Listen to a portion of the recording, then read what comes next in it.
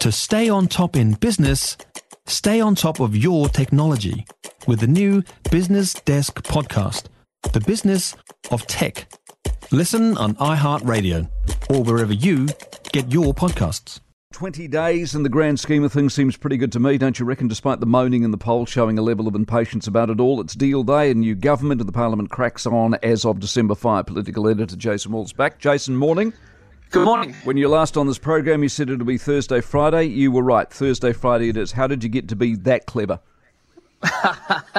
Well, I would love to say sources and just a good old hustle, but I think at the end of the day, it was some guesswork, but I think it was educated guesses. I mean, I knew that it would take some time to get the Deputy Prime Minister stuff across the line. I knew it would take some time to get the last niggly pieces down. So, it's always good to be right for once. Yeah, no, that is true. Now, I'll tell you where I think I'm right today. They're going to split the job for Deputy. What do you reckon? Oh, see, I disagree with you there. I don't think they're going to do that. We talked to Winston yesterday, and he seemed to balk at the idea and say that that's never been done in New Zealand's history and seemed to suggest it's not something that would be done now. And it just kind of seems a little bit impractical. I mean, you've got two strong cases for people that could be Deputy Prime Minister. I mean, I guess putting it together could be something, but it would be a big move from what we've done in the past. Doesn't mean it wouldn't happen, but I just think it's less likely than just sticking either Winston or Seymour there. $10 either way. Here's why I think it's going to go that way. What he said yesterday is that his indication was they're not going to have two deputy prime ministers at the same time. So they'll split it half and half, and that's the elegant way of getting around it because both wouldn't give. Yeah, I suppose that's something that we'll find out later today. I mean, we've got the layout of who's going to be in cabinet later in the afternoon and the signing ceremony first. So if that is the case, I mean, there'll be a number of questions. It sort of seems like two divorced parents and the child being the country a little bit. But we'll see how that one works out. December 5, why? Why aren't they cracking on this Tuesday? See, it's an interesting question because they've been in negotiations essentially for more than a month if you count when the specials were voted. And it seems like they've definitely got the legislative agenda locked in. So I don't understand why they aren't just going on Tuesday. Parliament starts sitting on Tuesday so they could get the cabinet sworn in on Monday and then they could get on with it Tuesday. And from a government that's been talking about how they're wanting to move exceptionally quick, it seems a bit weird that they're waiting for a whole nother week. But we'll ask them about that today as well and seem to get a little bit of specificity around that one as well. I'm more excited about the policy, who's given up what and who hasn't versus the jobs. What about you?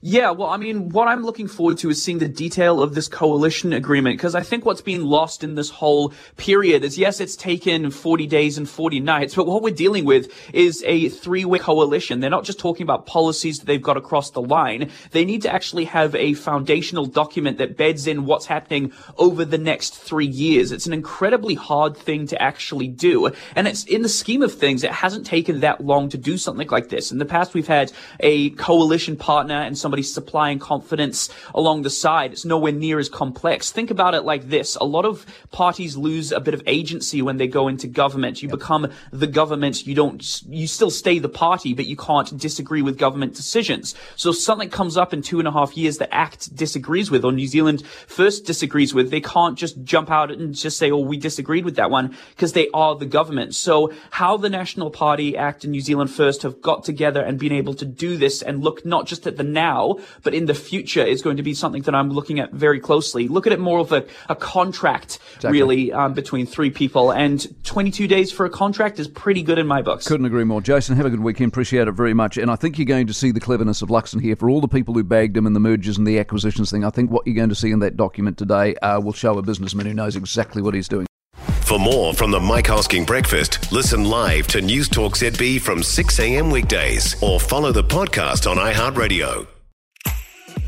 If you enjoyed this podcast, you will love our New Zealand Herald podcast, The Little Things, hosted by me, Francesca Rudkin, and my good friend Louise Airy. We focus on all the little things that you can do to make a positive impact on your life and to cut through the confusion from the health and wellness industry.